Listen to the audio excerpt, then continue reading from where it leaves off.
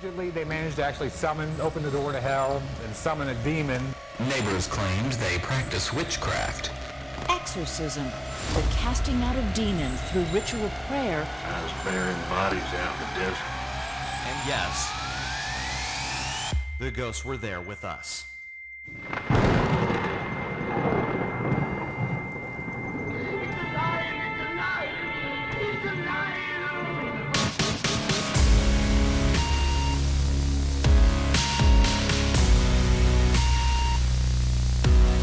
Thank you for letting us in.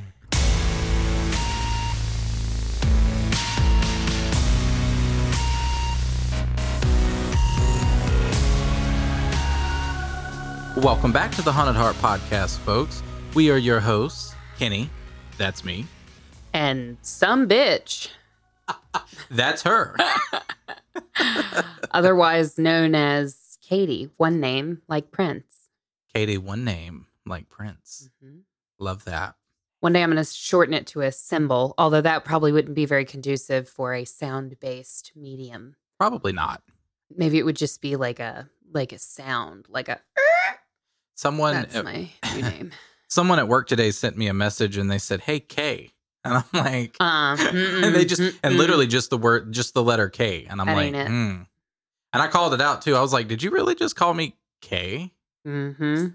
Quickest way to make this man angry is to shorten his name. And the shorter you make it, the angrier he gets. You know? Yeah, that's true.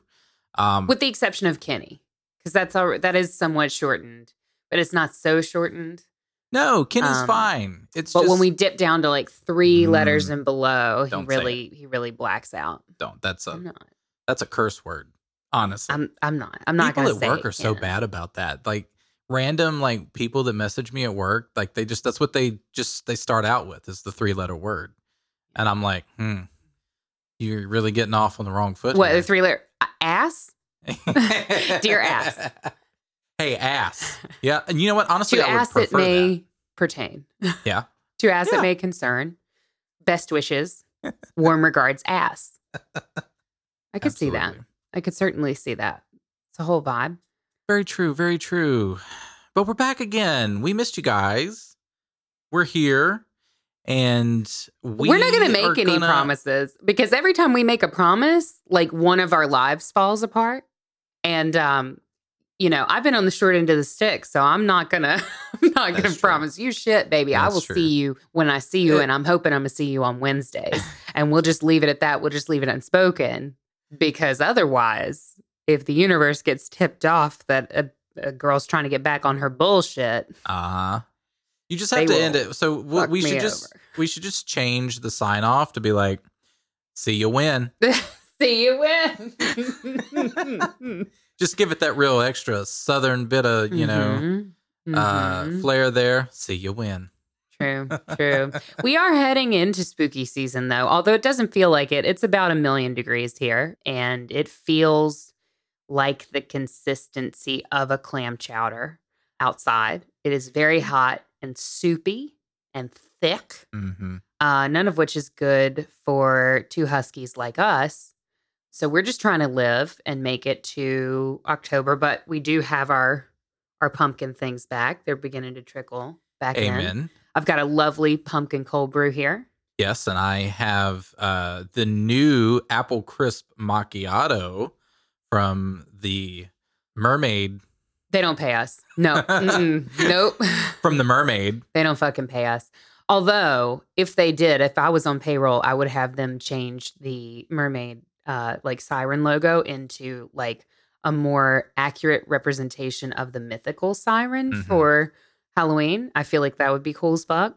Absolutely. And really spooky, but you remember when Starbucks used to, and there I go, damn it. They don't pay us, Kenny. How do you ever expect to get sponsors on this show that we disappear from for months at a time?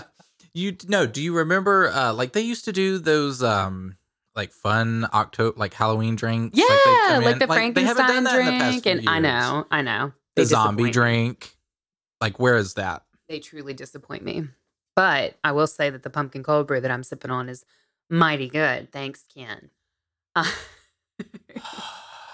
In the show now. We're So I'm gonna go ahead and drink that. And if anybody has a problem with it, much like our ASMR episode from way, way, way, way back in the day, just don't. Yeah. I suggest that you don't. No, don't do that. By the way, that was something that we put on Patreon, which, speaking of Patreon, we do have a patron. We do. We do. We God do. Bless you. Damn. Yeah. We have Wow. the best patrons. They just hanging in. I mean, bless you. Bless Satan ya. bless every one of you. Bless you. We love you. But we do.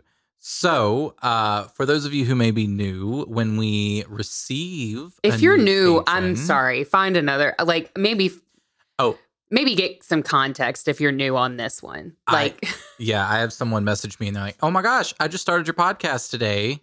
Seems really great. I'm starting with episode 1," and I'm like, yeah, people do that. I mean, it's okay to start a podcast with like the recent episodes, and I understand that is the term "recent" is a questionable term here at the Haunted Heart Podcast. Yeah. But it is okay to like start listening from like when we actually got like sound recording equipment instead of recording on potatoes. Like that's okay. You're not missing much, I feel, but I don't know. There's a bunch of OGs in our Facebook group who are like hardcore about those old episodes. they are very Bless much so. them. So we would like to welcome to our round table here. Is it round or square? It's very square. Square? It's painfully square. Painfully square. But there's a spot for everybody. So we would like to welcome to our table Justin W., who is a member of our Trash Talent Aficionado. Ooh, very trash. Very trash.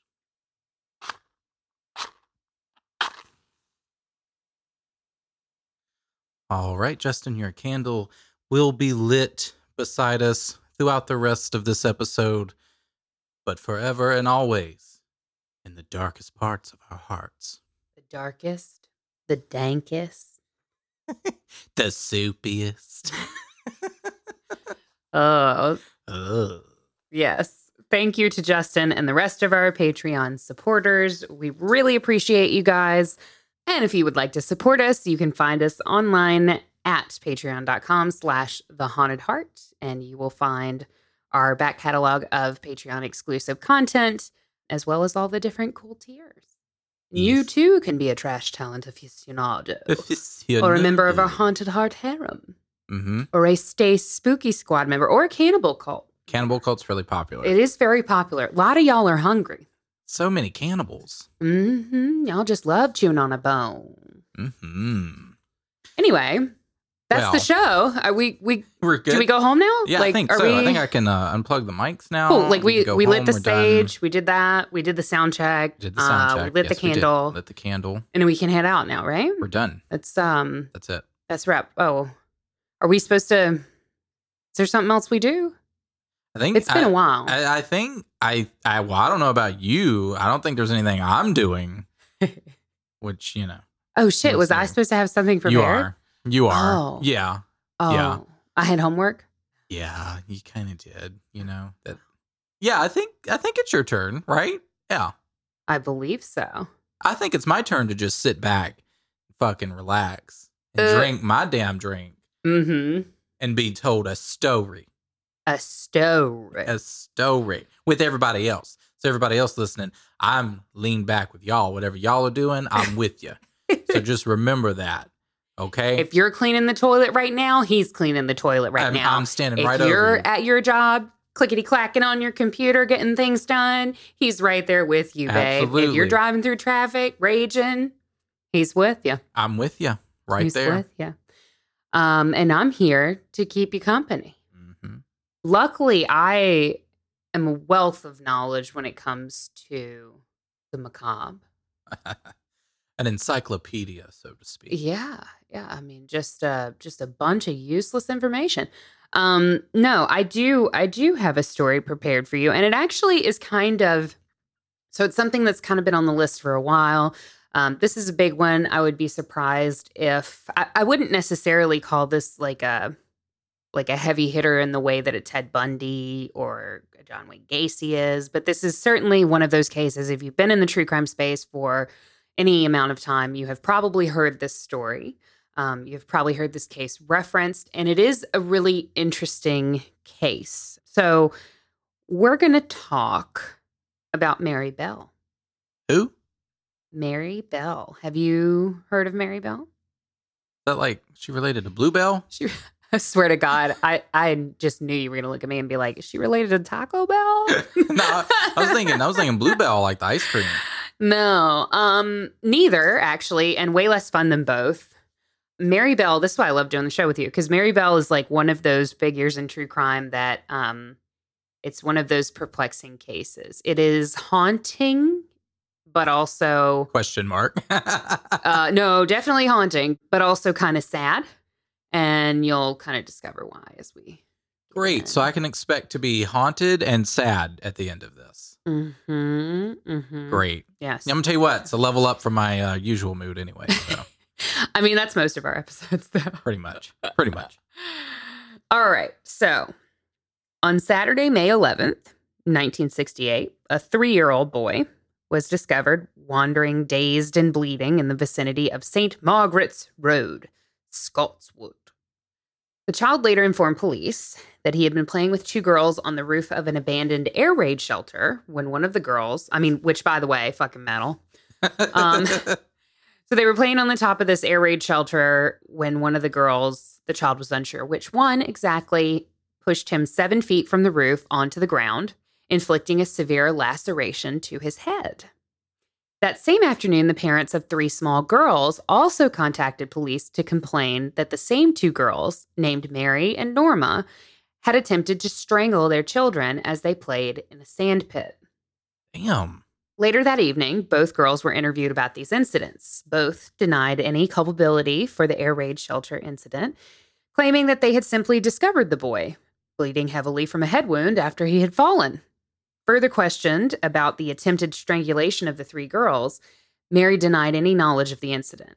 However, Norma admitted that Mary had tried to, quote, throttle each of the girls, stating, quote, Mary went to one of the girls and said, "What happens if you choke someone? Do they die?"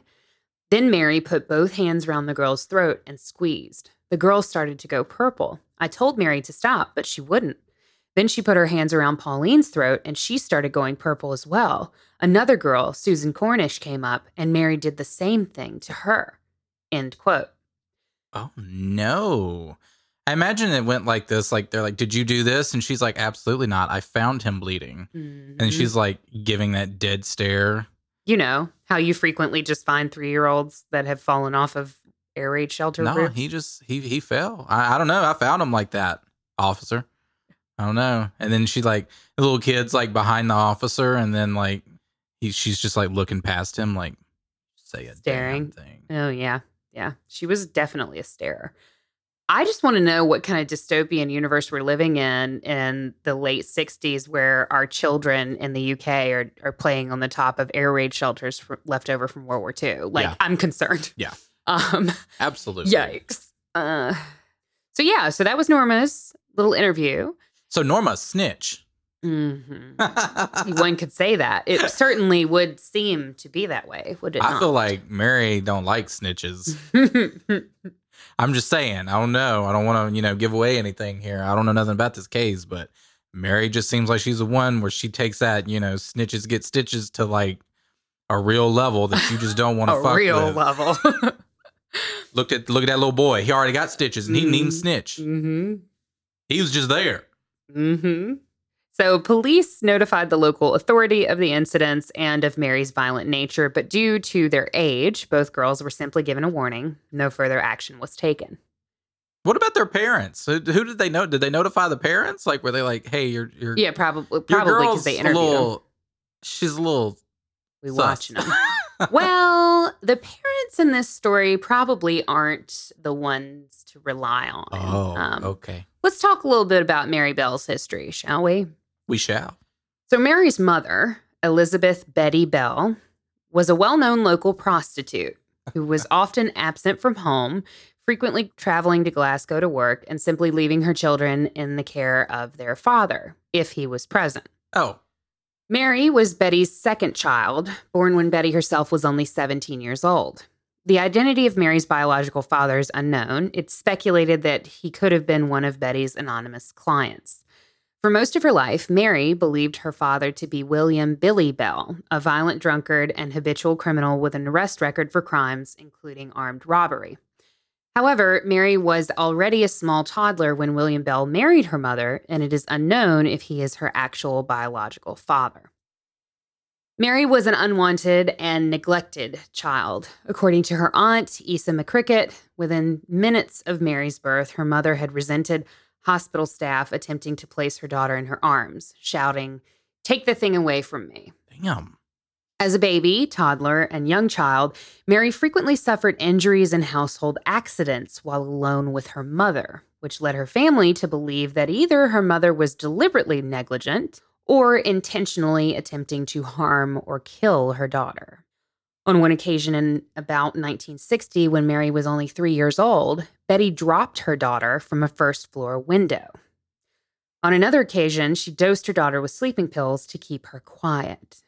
She's also known to have once sold Mary to a mentally unstable woman who was unable to have children of her own, resulting in Betty's older sister, Catherine, having to travel alone across Newcastle to reclaim Mary from this individual and return the child to her mother's home on White House Road. Jesus Christ.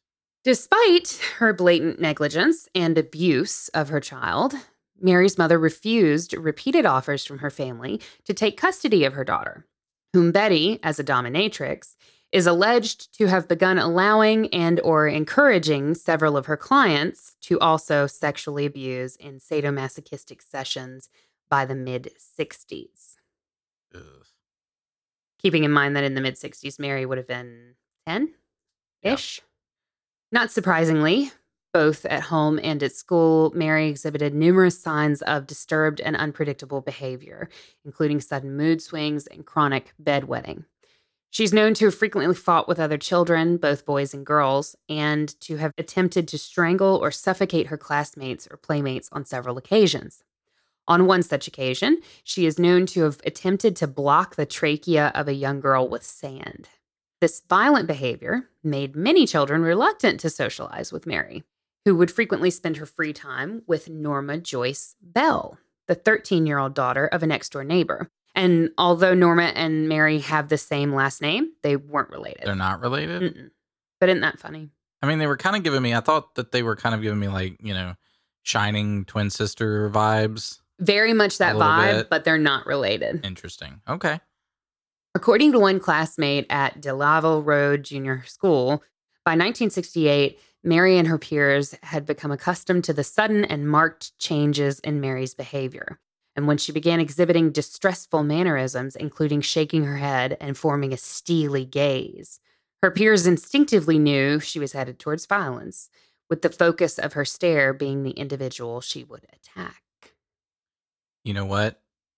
People could have said the same thing about me. Truly. Sometimes that happens to me still to this day. Mm-hmm. Kind of lose yourself. Yeah. Mm-hmm. No, but on a real, like, you can't, like, I mean, given her history at home, God, that's tough. Because, I mean, clearly, like, there is a relation there to to her home history, and then like her mental stability as she gets older. And we can kind of talk about that in our wrap up of this case. I know a lot of times, like, not to get too far into it now, but I know a lot of times I'm very skeptical of tragic backstories, because if you research true crime enough, if you look at enough cases, I mean, we've been doing this a while, you really, a lot of times that information is coming from the killer themselves. Mm-hmm. And you kind of need to take it with a grain of salt, right? Like, BTK was a piece of shit, but he'll tell you he had a tragic backstory. Ted Bundy will tell you the whole thing was about porn, and porn turned him into, and violence in the American cinema and on TV turned him into this monster. It did not. Ted Bundy was a monster, was a monster, was a monster. It didn't have anything to do with porn. And although it's interesting to kind of look at how those things intersect, you have to take it with a grain of salt. This case, though, we're dealing with a 10-year-old. Yeah. You know? And even though a lot of those allegations of the dominatrix stuff come from Mary herself, the negligence was documented in other ways. And, you know, it's not so much of a stretch to believe that if there's extreme negligence and abuse of that level, for me, it's not that big of a jump. And it's a little bit more believable than some of the tragic backstories that murderers try to feed us, you know? And two, you know, you have violence. There is some history of violence towards animals with Mary, or at least alleged violence towards animals. And you have the bedwetting, the McDonald triad. If you guys have, we've talked about that on the show before. So I think the signs are there. I'm not a child psychologist or anything, but the signs are there that Mary was pretty significantly abused. So that's why I said it's sad too. Yeah.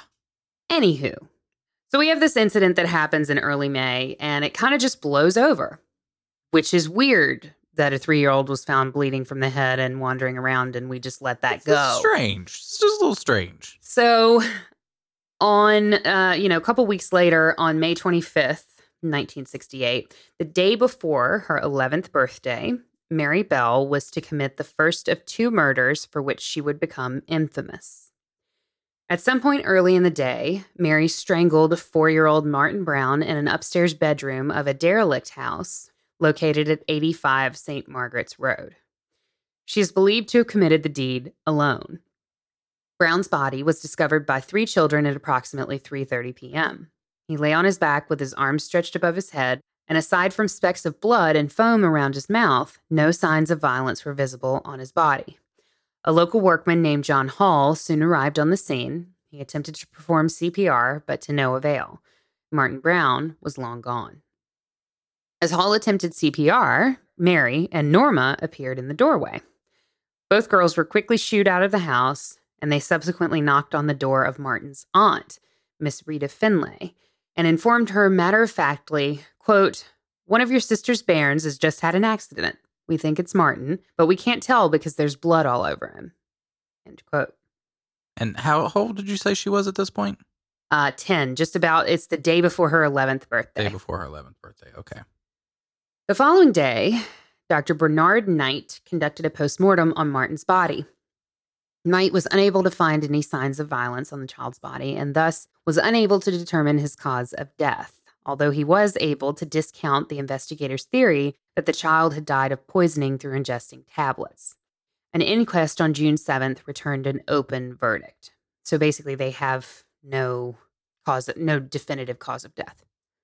The next day, or actually later that day, it's Mary's 11th birthday, she and Norma broke into and vandalized a nursery in the nearby community of Woodland Crescent.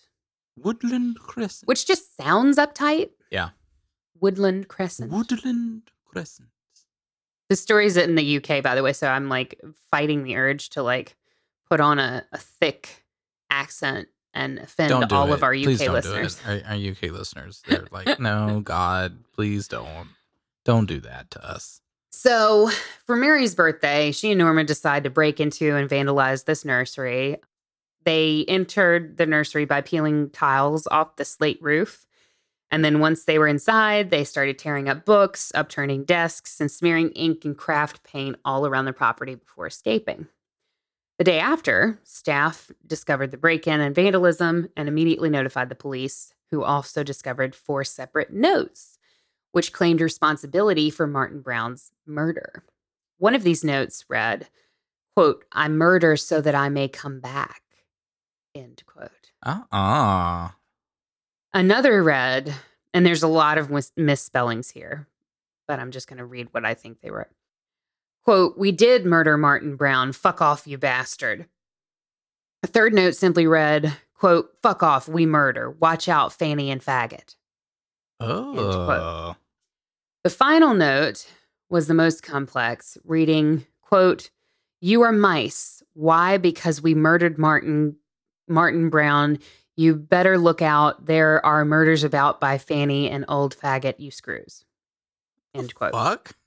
What kind of like UK slang is that?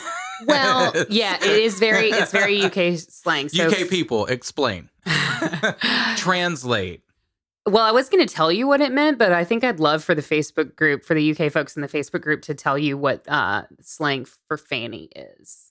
I would have. Well, so maybe I'm just going to let. We're just going to let it. Just. I will say that after you know what fanny means, you will never approach a fanny pack the same. Oh. So I'll just let you. Just let that one's screws was simmer. Another one, right? You screws. I mean, I think that means like you assholes. Degenerative term. Yeah. Like just a regular. Yeah. Okay. And I think faggot meant cigarette in the 60s. So I'm not really sure. About that one.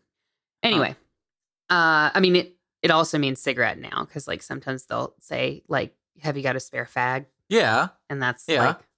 It's just faggot, weird in that cigarette. Context, like definitely because we're like you drop that in America and you're like, I'm nope. like, I don't give a shit if you are 10 years old, bitch. Ham. I'm on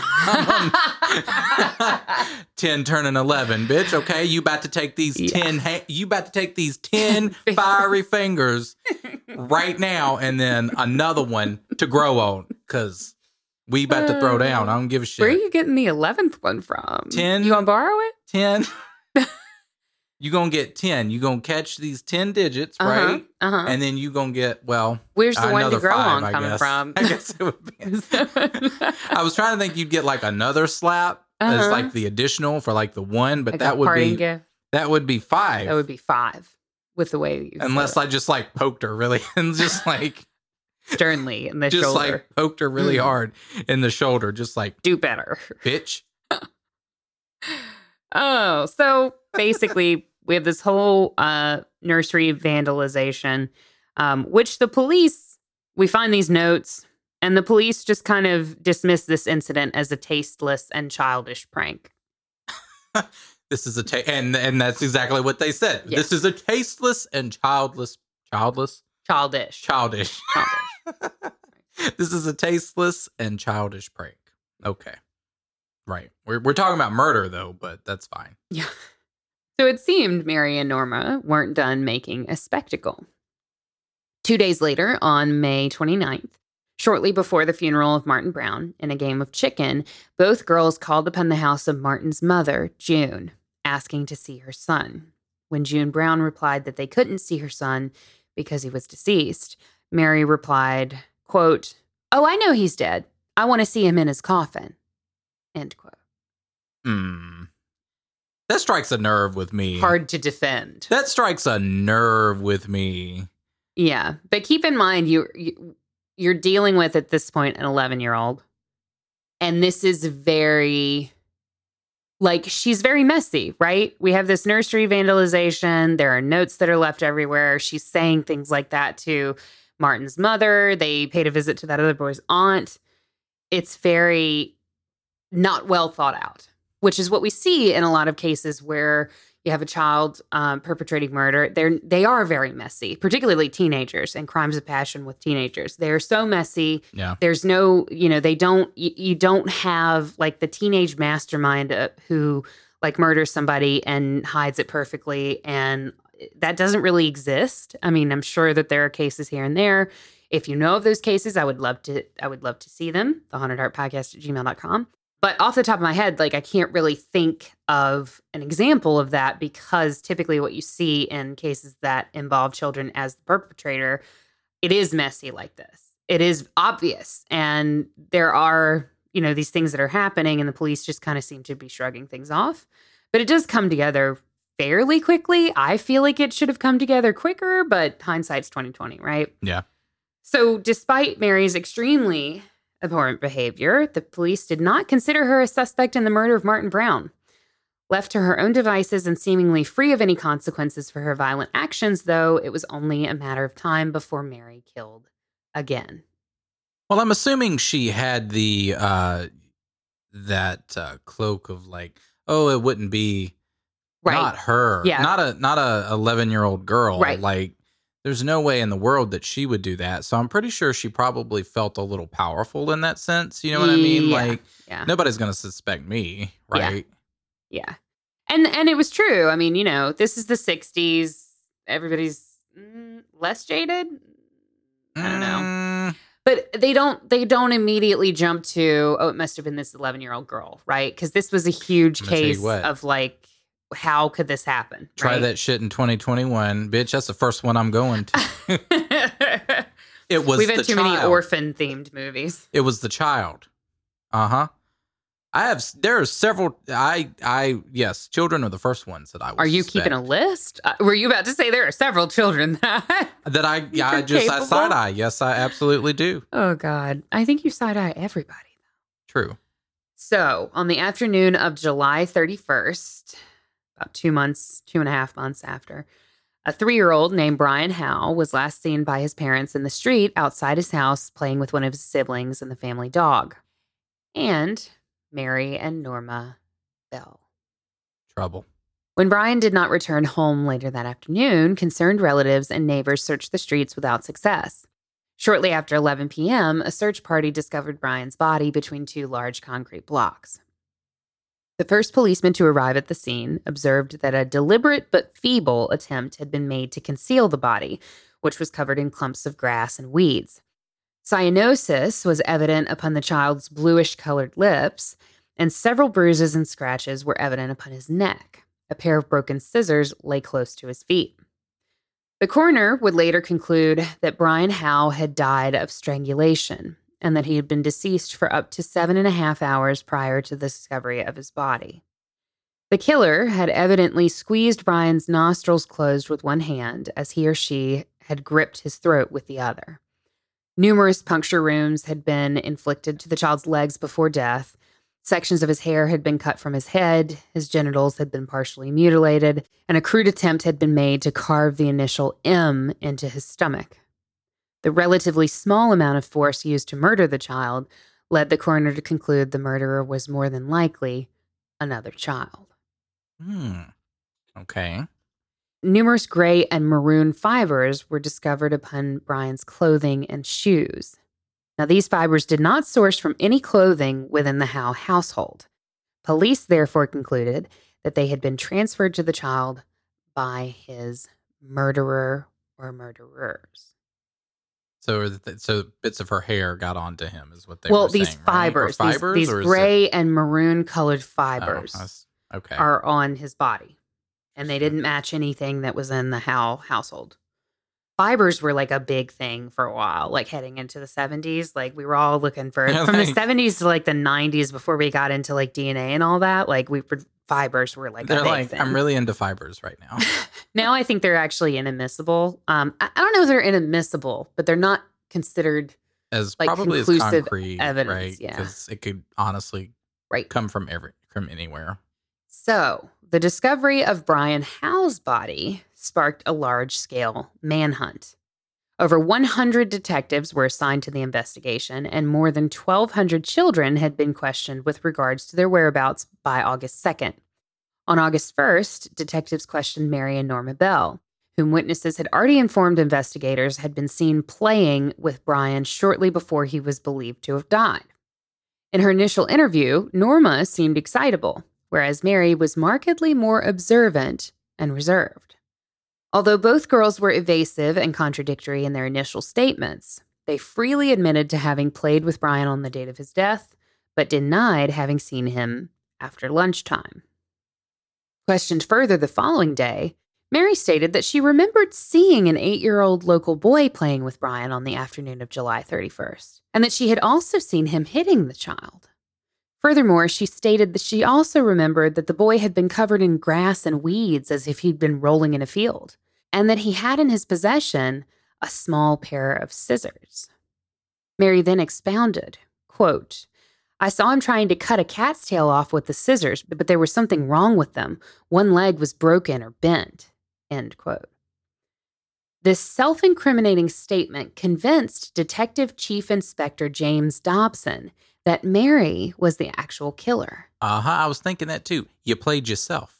As only the police knew about the broken scissors found at the crime scene. In addition, the local boy she named was quickly questioned and was discovered to have been at Newcastle International Airport on the afternoon of July 31st, with numerous witnesses able to corroborate his parents' claims. Oh. So on the afternoon of August 4th, the parents of Norma Bell contacted the police, stating their daughter wished to confess what she knew of the death of Brian Howe. Inspector Dobson arrived at their home, formally cautioned Norma, and then asked what she knew. Norma informed Dobson that Mary had taken her to see Brian's body before its discovery by the search party. Mary had then demonstrated to her how she strangled the child. According to Norma, Mary had confessed to her that she had enjoyed strangling the child, before describing how she had inflicted the scour marks to his stomach with a razor blade, which had been hidden at the crime scene, and the broken scissors. Norma then led police to the crime scene and revealed the location where the razor blade was hidden. A drawing Norma made of the wounds inflicted to the boy's abdomen precisely matched those described by the coroner. Mary Bell was visited at her home in the early hours of August 5th, the following day. On this occasion, she was notably defensive when confronted with the discrepancies in her previous statement. She informed detectives, quote, "You're trying to brainwash me. I will get a lawyer to get me out of this." End quote. Who? You go, ma'am. You got lawyer money. You got, yeah. It don't appear that you would have. I don't think she would have Actually, lawyer money. Lawyer's a very American term. I believe in the UK it would be solicitor. A solicitor? You got solicitor coins. You got solicitor money. I don't think. Yeah, no, that would be okay. Okay, little girl. Girl, that was like my That's mama. why When I I was could- 11, my mama was coming at me. I was wanting a Happy Meal, and she would come at me asking me if I had McDonald's money. Yeah, exactly. Mary Bell, you got solicitor money. You got yeah. That's exactly what I'd be. Put me in that situation. I'd be like, okay, all right, little girl. What you got? Okay. Okay, what you gonna do? Absolutely nothing. All right, sit your ass down. So Mary's sort of in hot water, and the temperature is just increasing. Later that same day, on August 5th, Norma was questioned again. This time, she made a full statement in which she admitted to being present when Mary had actually strangled Brian. According to Norma, when the trio were alone, Mary seemed to go all funny, pushing the child into the grass and attempting to strangle him before stating to her, quote, "My hands are getting thick. Take over," end quote. Norma claimed she had then run from the scene, leaving Mary alone with Brian. That's a lying ass little girl right there. I'm gonna tell you what. It's a lying ass little bitch right there. And I can call it right now. A forensic examination of clothing owned by both girls revealed the gray fibers upon Brian's body were a precise match to a woolen dress owned by Mary. The maroon fibers on the child's shoes were a precise match to a skirt owned by Norma. Mm-hmm. Furthermore, the same gray fibers had also been found upon the body of Martin Brown. Uh-huh. Brian Howe was buried in a local cemetery on August 7th, 1968, in a ceremony attended by over 200 people. According to Detective Chief Inspector Dobson, who had planned to arrest both girls later that day, Mary Bell stood outside the Howe household as the child's coffin was brought from the home at the beginning of the funeral procession. Dobson later stated, quote, "She stood there, laughing and rubbing her hands. I thought, my God, I've got to bring her in. She'll do another one." Why hadn't she been brought in at that point?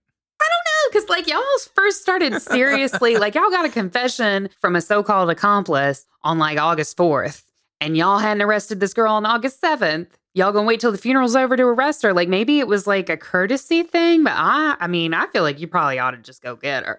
Right. And why is she even there anyway? Come get her. Who let her in? The fuck? Yeah. Who in fuck invited you? Nasty little girl. Very, yeah. Mhm. So both girls were finally formally charged with the murder of Brian Howe at 8 p.m. that evening following the funeral. In response to this charge, Mary replied, "That's all right by me." Norma, however, burst into tears, simply proclaiming, I'll pay you back for this." Talking to Mary. I guess, I don't know. Ooh. I don't know. In the Girls presence are of fighting. In the presence of an independent witness, Mary prepared a written statement in which she admitted to being present when Brian Howe was murdered, but insisting the murder had been committed by Norma. She also admitted she and Norma had broken into the Woodland Crescent nursery the day after the murder of Martin Brown, defacing the property before the two had written the 4 handwritten notes. Shortly after their arrest, both girls underwent psychological evaluations. The results of these tests revealed Norma was intellectually delayed and a submissive character who easily displayed emotion, whereas Mary was a bright yet cunning character, prone to sudden mood swings. Occasionally, Mary was willing to talk, although she quickly became sullen, introspective, and defensive in nature. The 4 psychiatrists who examined Mary concluded that, although not suffering from a mental disorder, she suffered from a psychopathic personality disorder. In his official report compiled for the Director of Public Prosecutions, Dr. David Westbury concluded, Mary's social techniques are primitive and take the form of automatic denial, ingratiation, manipulation, complaining, bullying, fight, flight, or violence. Which, not really surprised there. Of course, you're not to make excuses because there are none, but your social techniques would be primitive if you don't have anyone around to teach you social techniques. Exactly. Socialization is a process. It is not something that happens automatically. Yeah. But I'm still cutting my eyes at Norma, though. Mm-hmm. Because that's how, you got to watch out for them quiet ones, right? I know, because I am a quiet one. No, but I'm cutting eyes at her at this point. So the trial of Mary and Norma Bell for the murders of Martin Brown and Brian Howe began on December 5th, 1968. Both girls pleaded not guilty to the charges. Against protests from both defense counsels, on the first day of the trial, the judge waived the defendants' right to anonymity on account of their age. As such, the media were allowed to publicize the names, ages, and photographs of both girls throughout the duration of the trial, and they definitely took advantage of that right. This case was highly publicized. It was one of those sensational cases where, the media took it and they ran with it. Child murderer. It's unfortunate, but it sells newspapers, right? Yeah. And they plastered those girls' images everywhere. It's interesting, though, like talking about age. They were still 11 years old. Right. Right? So, that's crazy. Yeah. I think it's one of those things where, the 2 boys that were murdered were very young, younger than the girls, which is how they were able to overpower them.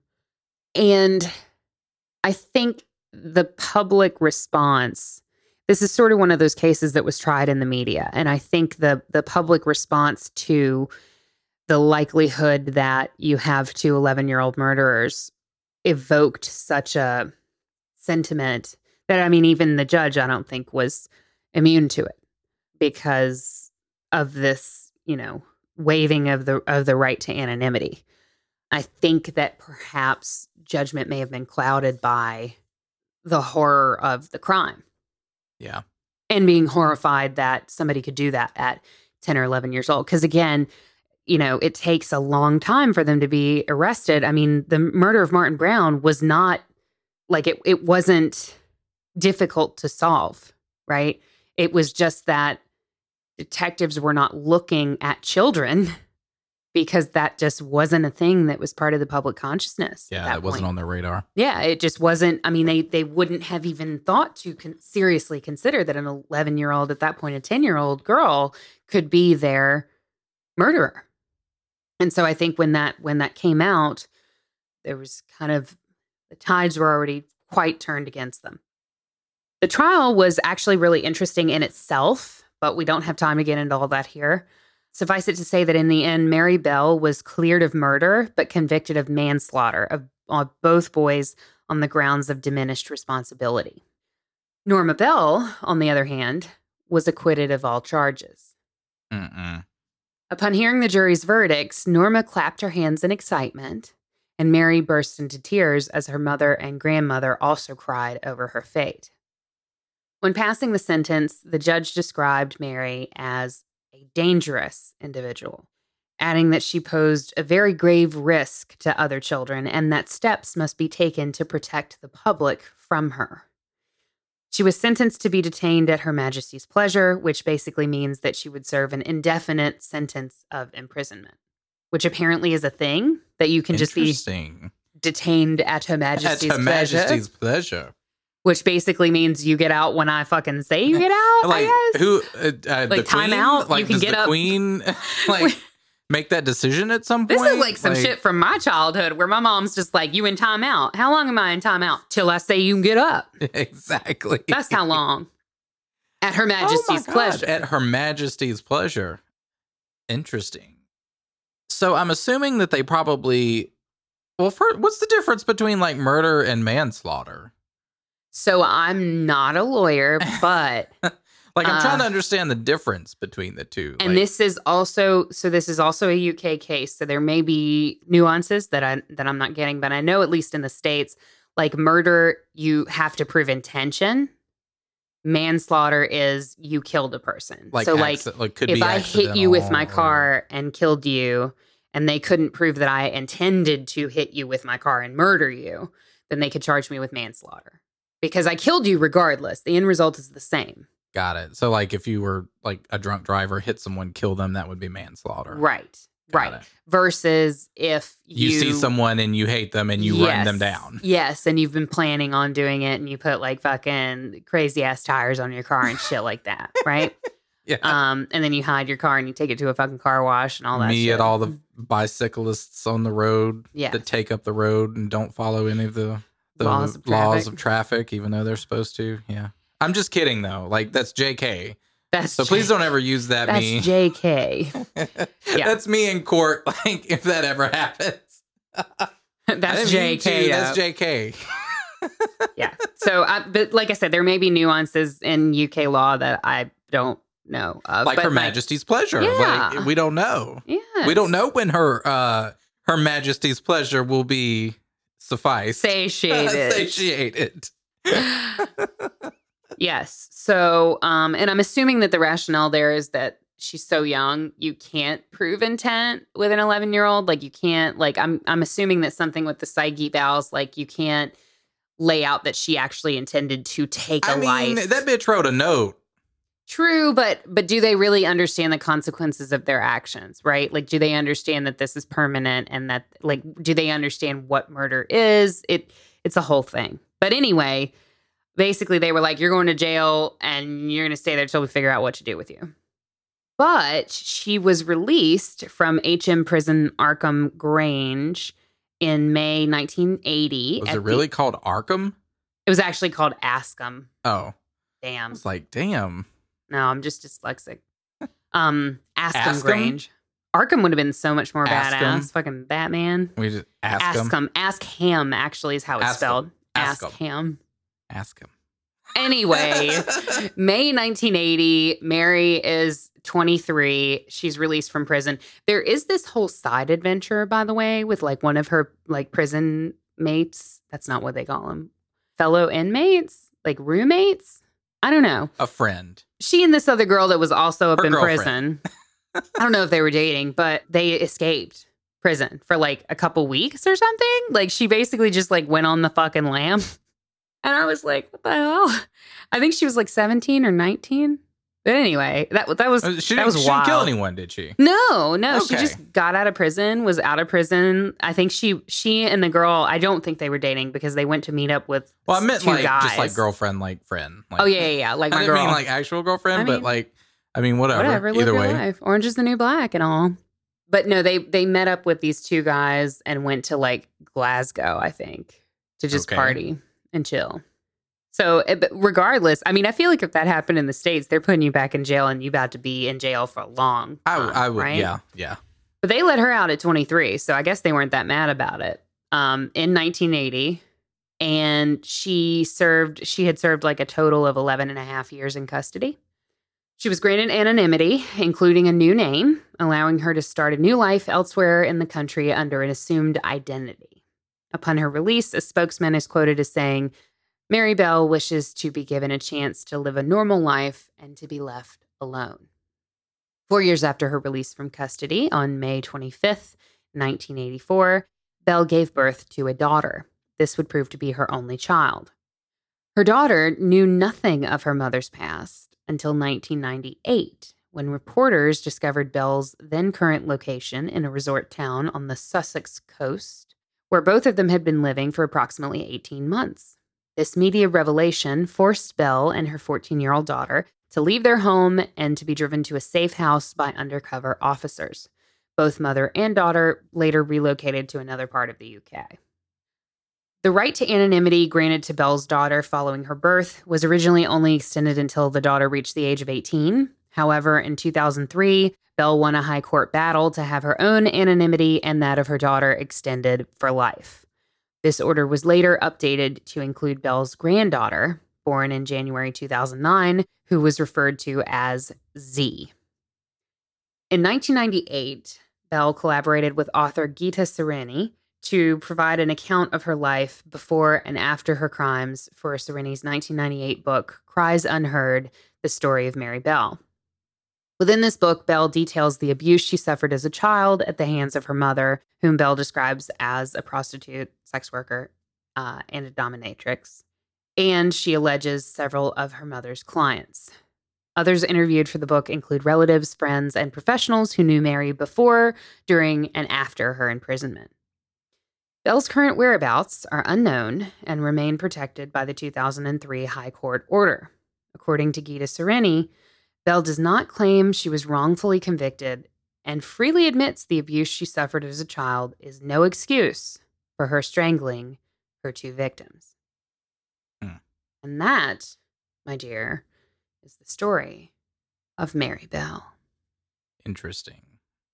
There haven't been any occurrences that we know of with her since then. She's led a very quiet life. Life. I'm assuming, she's got a kid and a grandkid. Mm-hmm. And they're okay. Yeah. We're assuming. We can only assume, I guess. Yeah, they're the biggest thing now, I think, is her anonymity that she's concerned about. And it seems that has been extended indefinitely. What about that other motherfucker? What do you mean? Norma. What happened to her? Don't know. Interesting. Don't know. I'm trying to figure out exactly how old she would be now. I should have figured that out. She's only 64, by the way. Mary Bell is only 64 years old today. So she's not old. This is not so long ago that, that this person is dead and gone or super old or right. It's not an ears situation where they're elderly. She's only 64. She's fairly young. So it's interesting because clearly, the fact that, you had these young lives cut short is absolutely heartbreaking and tragic. And it's brutal. The way that they were, sort of taken out of this world was extremely brutal. And it's hard to get past that when you are looking at this case because you have these two 11-year-old girls who you can only, you want to sort of demonize them, but when you look at certain situations, like you said, with, their history at home and all of that, it brings into question, does situations like that, and it's different for everybody, I'm assuming in different situations, but was that just something, did that just exacerbate something that was just already within her? You know what I mean? And help facilitate that and bring it to life? Or, or is she a product of that? You know what I mean? And it's interesting when you kind of take this situation because if you made the argument that someone is, intentionally, if they are just hardwired that way, right? To be predisposed to, murder or violence. And then that it just kind of grows and sort of festers depending on how they are brought up, right? From that point on, she's led a pretty normal life, right? So it's how do you have that argument? It's just interesting. It's nature versus nurture. I think, it's not really about what I think. It's, the psychiatrist who examined Mary Bell said that there was psychopathic tendencies there, right? Psychopathic personality disorder was the diagnosis. And you're seeing, with the McDonald triad, you see early signs of that as well. That points to a psychopathic personality disorder. So I do think that there's some level of that is inherent, that is scientific, that is embedded in her DNA, right? But I do think that the environment that is alleged would have also contributed in a major way. And there's a lot of evidence backing up neglect and abuse from other members of the family, both before and after the case, that corroborates that story of, her mother being this not very good person. And by the way, not to say that just because her mom was a sex worker, she's a terrible mom. There are plenty of people who are sex workers who are great moms. She was a sex worker and a piece of shit. Yeah. Not a piece of shit because she was a sex worker. We're sex positive. But I do think that if Mary was not if the boundaries were not appropriate within that home, that would have had an impact on her from an early age. Yeah. What's more fascinating to me in this story, really, than Mary is Norma. Yeah. Because you do see it in twos, right? In pairs of killers. You see there's a stronger personality and a weaker personality. And the weaker personality is sort of drawn in by the magnetism of the stronger personality. And then they do things supposedly that's outside of what they would normally be capable of on their own. We've seen that with other paired killers. And there's actually a lot of research that has been done on that link, right? When you take a person who otherwise would not have been a killer, and maybe they have a bit more of a weaker will or personality, and you pair them with this strong-willed person who sort of pulls them into these situations, and then they find themselves in a situation that they never would have been in on their own. I don't know. I don't think there's enough in this story about Norma's background for us to really know. And, I would posit that, is it true that Norma was a weak-willed child, that she was your normal average 11-year-old who was pulled in by Mary Bell, who, had all of this psychosis happening and had that strong magnetic personality? Maybe. Is it also possible that Norma faked emotionality and faked being weaker in order to get out of any responsibility? Yeah, so that's why I kind of question and side-eye that initially, because, you see hints of that where she kind of talks about oh, I wasn't there, but, and then reality she was, right? So trying to get out of it. I also think that in those situations with those paired killers, that often that more submissive one tends to be probably a little bit more manipulative in the way that they could see that, if she was with Mary and she was a stronger personality and she was the one that would have that ability to go out and murder someone, if Norma felt like she could just fan that flame, so to speak, you know what I mean? And sort of work through her. Now, not to completely, clearly Mary has her own, she's responsible and all of that. We're definitely going to hold her accountable, but it is interesting to think about, because that's why I was side-eyeing that little girl. Because and it's a little weird. It is unusual because I think about what would a normal, quote unquote, a normal motherfucker wouldn't have even been over there. Well, you crazy. I think about what an average 11-year-old child would do if they see another child murdering somebody, right? And I just don't know many that would stay and be part of it and actively cover it up, right? Because Norma didn't tell anybody. So if you didn't do it, why do you feel that you can't tell anybody? Now, it's possible that Mary said, if you tell anybody, I'm going to kill you. And she saw her kill Brian Howe. So maybe she didn't tell anybody because she didn't want to get killed. That's possible. But I find that, and I've always felt that way about Mary Bell's story. A lot of people get caught up in, and it is, terrifying. This 11-year-old child with a steely gaze who just murders without a second thought. But also, I've always found it odd that we don't look at Norma more and we don't dig into her. Where did she come from? What was her family life like? Yeah. What did that look like? Is she truly weak-willed, or was she more into it? Was she more of an active player than perhaps was suggested? Yeah. Because even if, there have been dual pairs of murderers that have been at it before. I forget. Oh, shit. I can't remember the name of the Moores murders. Can't remember the name of the murderers. But anyway, fuck them. They were terrible. They murdered a bunch of people.